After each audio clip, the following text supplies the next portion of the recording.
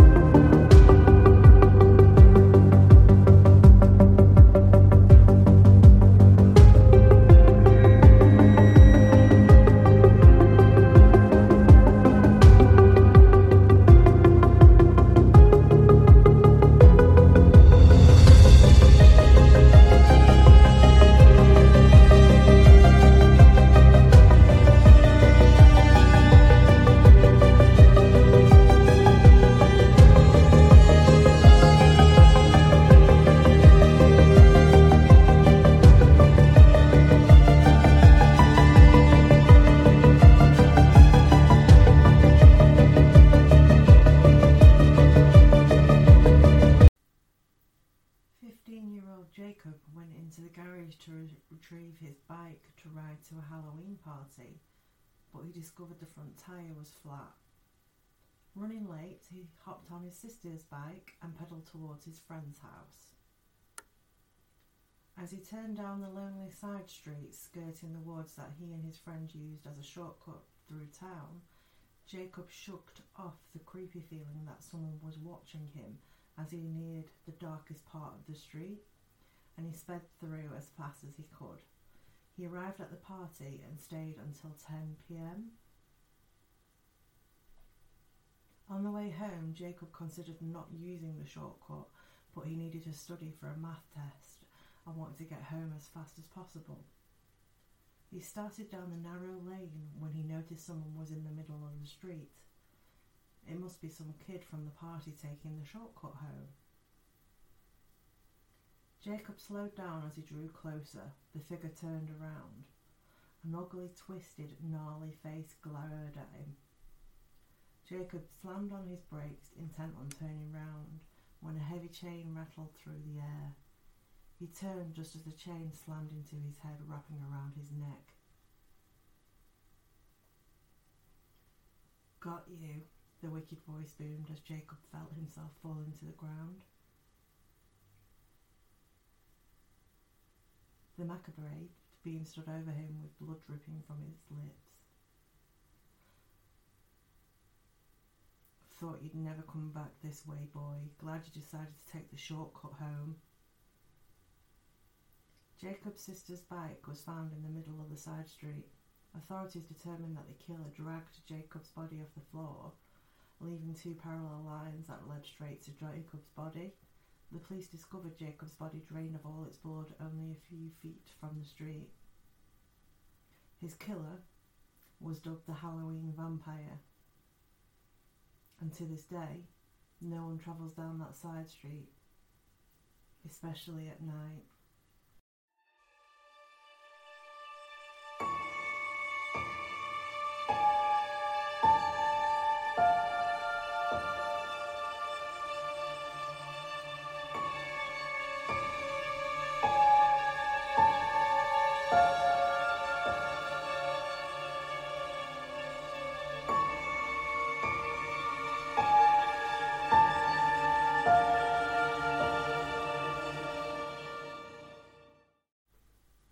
My girlfriend moved out 3 weeks ago. My cat, Rook, was really close to her, and now that she's gone, I can tell he's a bit lonely, especially when I'm at work. I came home a few times to my curtains ripped up or all the toilet paper in shreds. The last straw was when I came home after working late to find he had clawed a hole the size of a dinner plate in the side of the sofa. I decided I had to do something. I tried different toys, even catnip, but nothing worked. One night, whilst browsing Amazon, I saw a pet camera. It's a tiny camera that records your pet on a live feed so you can monitor their behaviour while you're away. It even had an audio function so you can talk to them. Sounded a bit silly, but I love my dude, so I brought it. I got overnight shipping and installed it immediately. I decided to set it up in my bedroom as that was where Rook dwelled most. My first day at work, I think I checked that camera 30 times. When I spoke into the microphone, Rook seemed to be happier, and I noticed there was no destruction around the house either. By day 4, I figured I'd solved the problem with Rook. But that leads me to now. About 30 minutes ago, I climbed in bed with Rook, ready to close my eyes, when my phone buzzed. A notification from the pet cam. I almost ignored it. Sure, it was me triggering the thing, but I opened it anyway. What I saw made my grip tighten on the phone. Instead of a video of myself in bed, I saw a man. Tall, gangly, with pale skin and large eyes. He was moving into my room like a sneaking cartoon character. He got right up to the lens, so close I could smell his rotten breath, and he smiled. I immediately paused the video, terrified. I looked at the spot where the man should have been standing, but there was no one there. I went onto Amazon and found the pet cam and read the reviews, hoping for some weird glitch. It had to be a joke, right? The first dozen reviews were pretty standard, but it was the last that caused me to bolt right up. The customer complained that the camera was on a time delay, sometimes as much as 15 minutes. I went back to the video and pressed play with shaky fingers. I watched in horror as the man slithered under my bed, giving the camera a wink before disappearing in the darkness. Then I saw myself enter the room and climb in bed before the video ended. Now I'm sitting in my bed knowing he's under it. I could call the police, but I doubt I have time. So please, do yourselves a favour and read the reviews.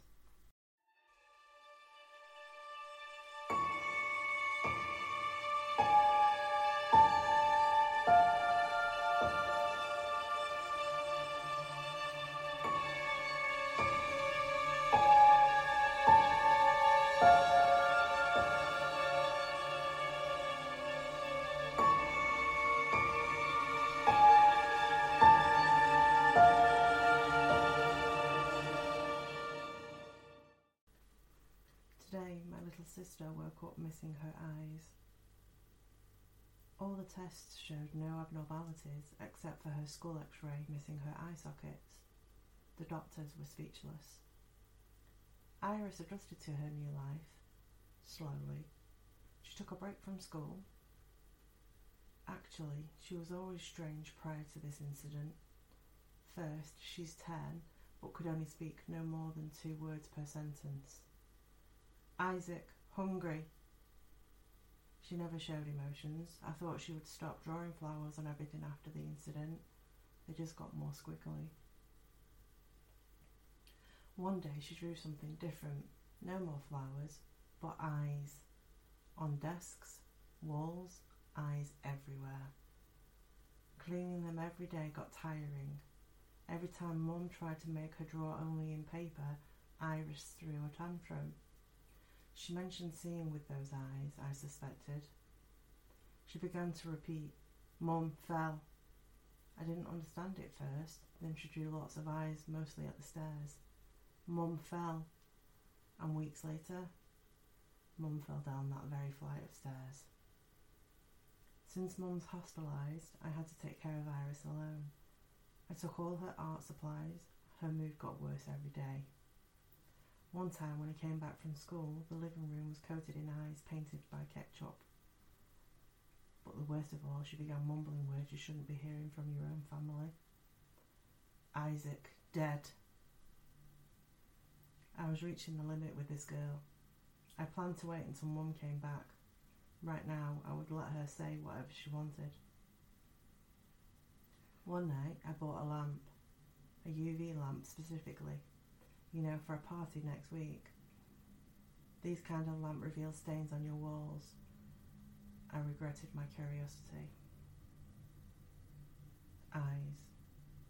Eyes covered every single square inch of my house, written by some sort of invisible ink.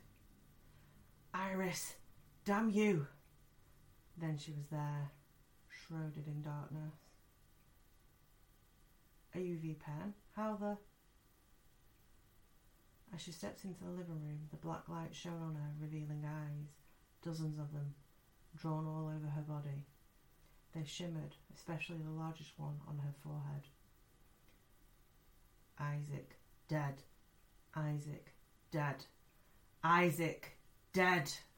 She sprinted on to me, screaming, running across hundreds of glowing eyes in the room, pushing me over the couch. I tried to run, but she grabbed my ankle. I fell. "Isaac, dead! Isaac, dead! You monster, let me go!" I looked at her. The eyes on her were brighter and brighter, and then the whole room was lit, followed by a loud bang. Iris still pushed me down. I turned my head. Half of the living room was destroyed. As the dust cleared, something large in the middle of the room. It was a truck, crashing through the front door right where I was standing before. Then my face fell to splat. Clear water dripped from each of the painted eyes on Iris. Her voice trembled repeatedly. "Isaac, safe?"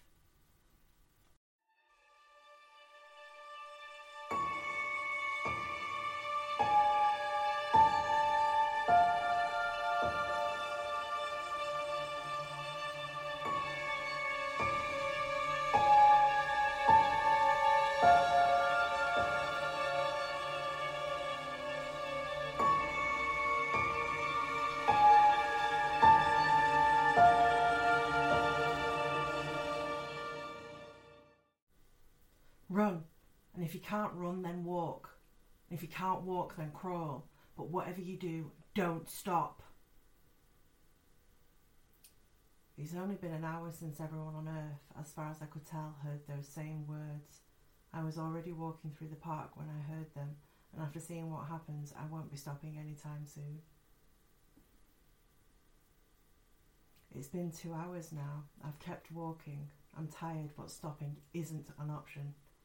Some people try driving, but the act of getting in a car requires stopping, even for the briefest moment. And as those already driving when they heard the rules soon found out, it's impossible to move indefinitely in a vehicle, especially in a crowded city. Their screams kept me moving. It's been 4 hours now, and I'm exhausted, with the only thing pushing me forward being the fear of what awaits when I stop. And yes, I mean when, proven by plenty of those around me. Eventually I'll have to stop. Some have just given up, accepting their fate, only to immediately regret the decision. Some just couldn't take the screams anymore, and most simply don't see the point of continuing. And with every step I'm starting to become more like the latter. It's been about 6 hours, and for the first time I saw what happens up close. I was walking aimlessly down an alley, trying to get away from the madness, when I saw a young man, no more than 16, crying. It didn't even register at first to me until he made eye contact with me. He had stopped moving. His eyes were bloodshot, and not just whites around his pupils, I mean the entirety of his eyes were crimson red. Black tears streamed down his expressionless face, and then he smiled. A wide, toothy smile that would have screamed with joy if it wasn't followed by the animalistic screams that would give the biggest horror fanatic nightmares. I wish I could say witnessing his dying moments was the most horrific thing to happen to me today, but then it hit me. The realisation that I had stopped moving.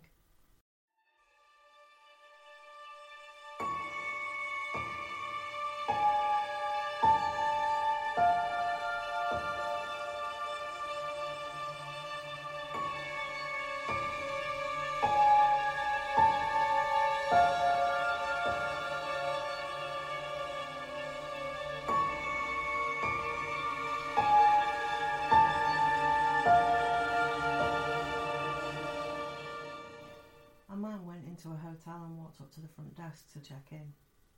The woman at the desk gave him his key and told him that on the way to his room there was a door with no number that was locked and no one was allowed in there. She explained that it was a storeroom and that it was out of bounds. She reminded him of this several times before allowing him upstairs. So he followed the instructions of the woman at the front desk, going straight to his room and going to bed. However, the insistency of the woman piqued his curiosity, so the next night he walked down the hall to the door and tried the handle. Sure enough, it was locked. He bent down and looked through the wide keyhole. Cold air passed through it, chilling his eye.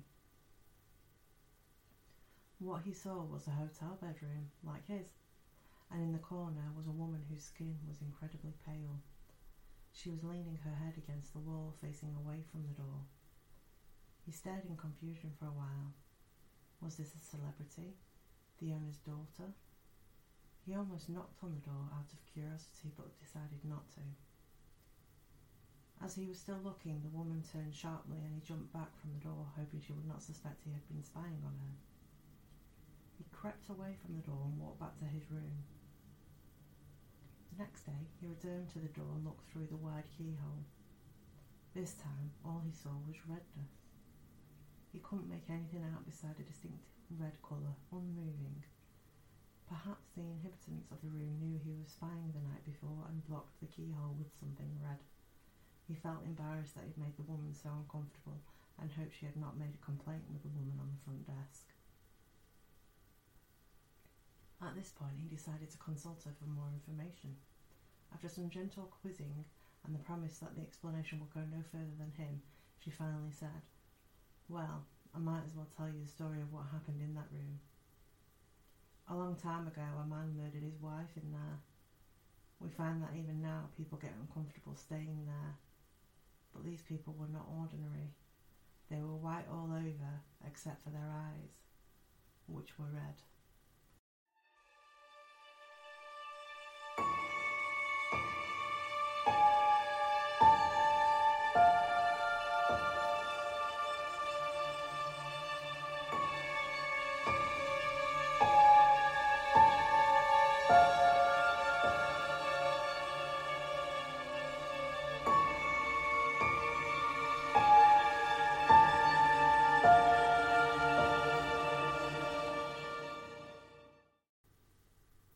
My sophomore year, I roomed with a girl named Cara. She was a jazz vocalist, but her main interest was opera.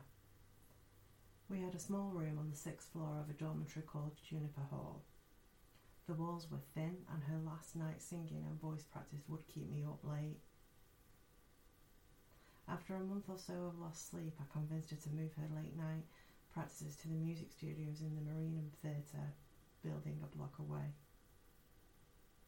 Around 8 one evening, Cara announced that she would be practicing late for an upcoming recital and probably wouldn't be home until around midnight. Great, I thought. That means I can go to bed early. I was beat and I had a horrible day in acting studio and was ready to pass out as soon as I had dinner. She said good night and left, coffee and sheet music in hand. I made made some grilled cheese and soup, gobbled it down and immediately began to prepare for bed. By the time I got out of the shower, my eyelids were so heavy I could hardly brush my teeth. I pulled on my PJs and crawled into the top bunk of our bunk bed. I was out as soon as my head hit the pillow. I should take a second to describe the layout of our apartment. When entering the apartment, the bedroom was through a door immediately to the left. Our bathroom was inside the bedroom, just past the bunk beds.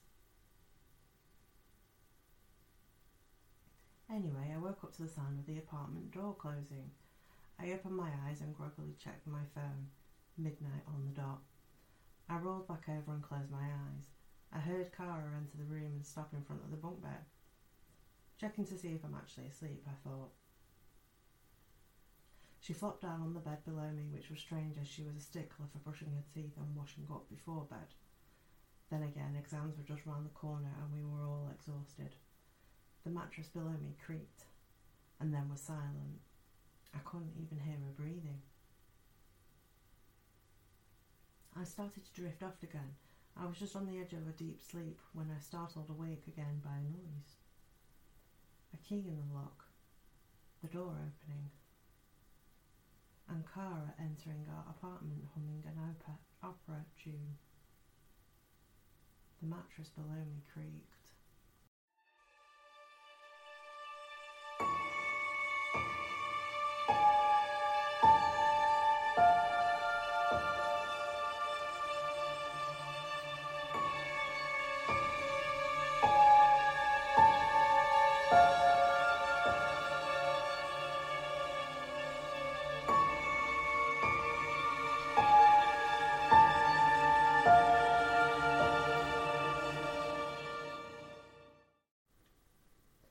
Started on the 14th night of March, the night of my parents' 20th wedding anniversary. It was a wonderful sunny day, if memory serves, surprisingly warm for before the beginning of spring. The beautiful weather was perfect for the atmosphere of the day. Being married for 20 years is obviously a very special occasion, so my parents had booked a table at our favourite Italian restaurant. Of course, this was a formal occasion, so I had my best suit on. It was 5:33 and I was just straightening my tie when my phone went off. I had received a message. That's strange, I thought, that never happens. I checked the message and it was from my mum. It was quite a jumble of numbers and letters, but through the vocabulary stew I could make out the legible phrase, "Please help me." It should go without saying that this worried me greatly, so I immediately replied, "Are you okay?" Just as instantly I got another text which read, "Oops, pocket text." I sighed with all the relief I had and continued to prepare myself. A few minutes later I received yet another message, this time from my dad. I checked the text and once again it was a massive mixture of letters and numbers with the phrase, "Please help me," concealed within it. Creepily though, this was my dad always as a joker, so I presumed he was just joking around, until I was sent another text saying, "Oops, pocket text." Now this sparked panic, pure and unmistakable panic. Exactly half a minute passed when I received the exact same message from my sister. This could not be coincidental, it just couldn't. In a state of sheer anxiety, I started to run to the restaurant. I made it about a quarter of the way before I was stopped by a police officer. "Main roads closed," he said, "huge car crash." This was the exact moment I realised just what had happened. I demanded to see the wreckage, a request I'm surprised was allowed. When I got there, it wasn't the remains of the car that caught my eye, not the flaming billowing from the destroyed vehicle. No, I was horrified to see the lifeless corpses of my mother, father and sister. I asked for the estimated time of their deaths. All three of them were killed instantly by the collision at 5:32.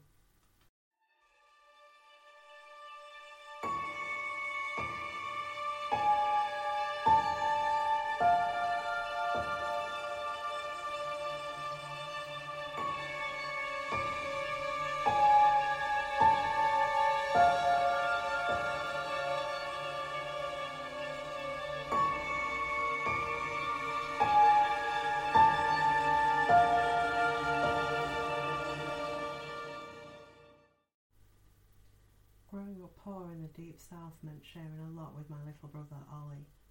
Most often we'd pass toys, clothes and skin conditions between us. Up until he was 6, we even shared a bed. Neither of us was happy about that. It was my 10th birthday when then that changed. I got one present that year, and it was a bed of my own. Ollie was jealous right away, and I could understand why. He had to keep that half broken down frame with the worn out mattress. The one I'd gotten wasn't much better, but not being broken and worn was enough.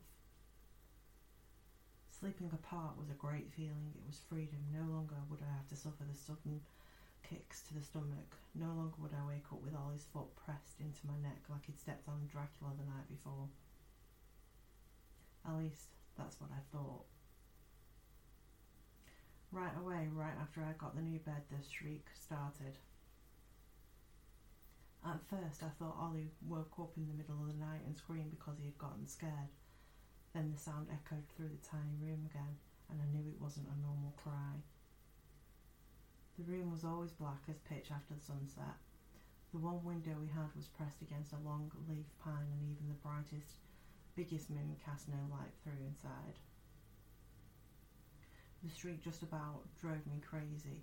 Every night, probably at the exactly same time, these sharp yelps would knock me right out of my dreams. It wasn't my mum or dad yelling either. I knew what that sounded like, believe me. Most worryingly of all was the fact that I could never tell where it was coming from. It seemed completely random.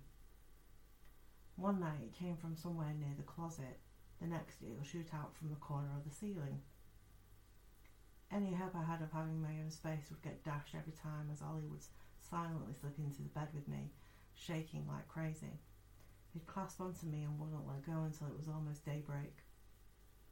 Most times I'd take his hand and tell him everything was going to be okay, that it'd be over by morning, but I was never really sure. Over time the shriek started changing. At first it was only by small degrees, but eventually took on a primal hooting sound of a primate calling out its fierce warning. I had to collapse pillows to my ears just to keep from going deaf.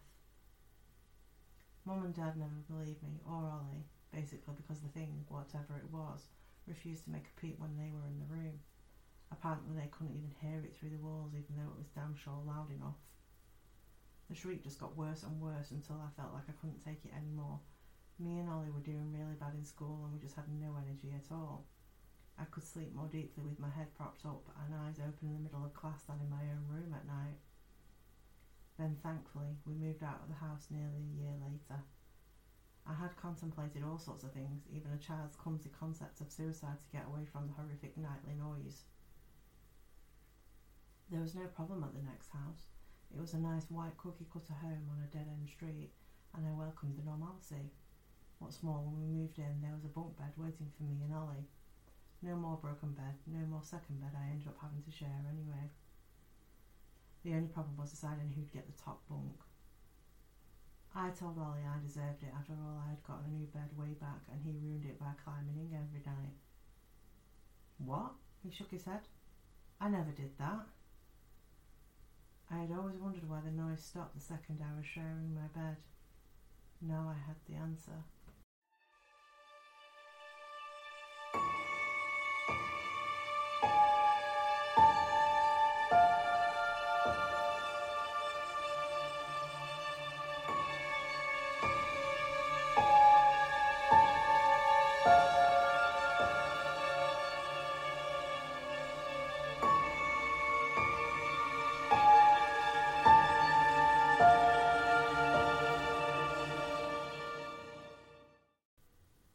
That's it for today's episode. So if you have liked it, please do give me a follow on whatever platform you listen to your podcasts on. And if you can, please also give me a rating and a review. It will really help the podcast be seen by more people. Also, if you don't already follow me on social media, I am on Instagram and Facebook under the same name, dark_and_spooky666. Also, if you want to see the face behind the name and bits of my everyday life, my personal Instagram is melj_0777. If you have any of your own stories or ghost experiences that you want to share for me to read out, you can email me at darkandspooky13@gmail.com. They can be anonymous as well if you prefer. The Grim Readers Book Club is available to join, and the link is in the show notes. But what it will be is we'll be meeting up to 3 times a week, 8 till 10 p.m. UK time, reading the same book over Google Meet. I do ask for cameras on so that we can all get to know each other, as we will all be participating with it as well, so it'll just be a bit easier. You will join a private Facebook group where we can pick future titles and talk all things horror and paranormal, and all that is just for £6.66 a month. Just go and give yourself a present. All that's left to say is stay spooky, and I'll see you on the next one.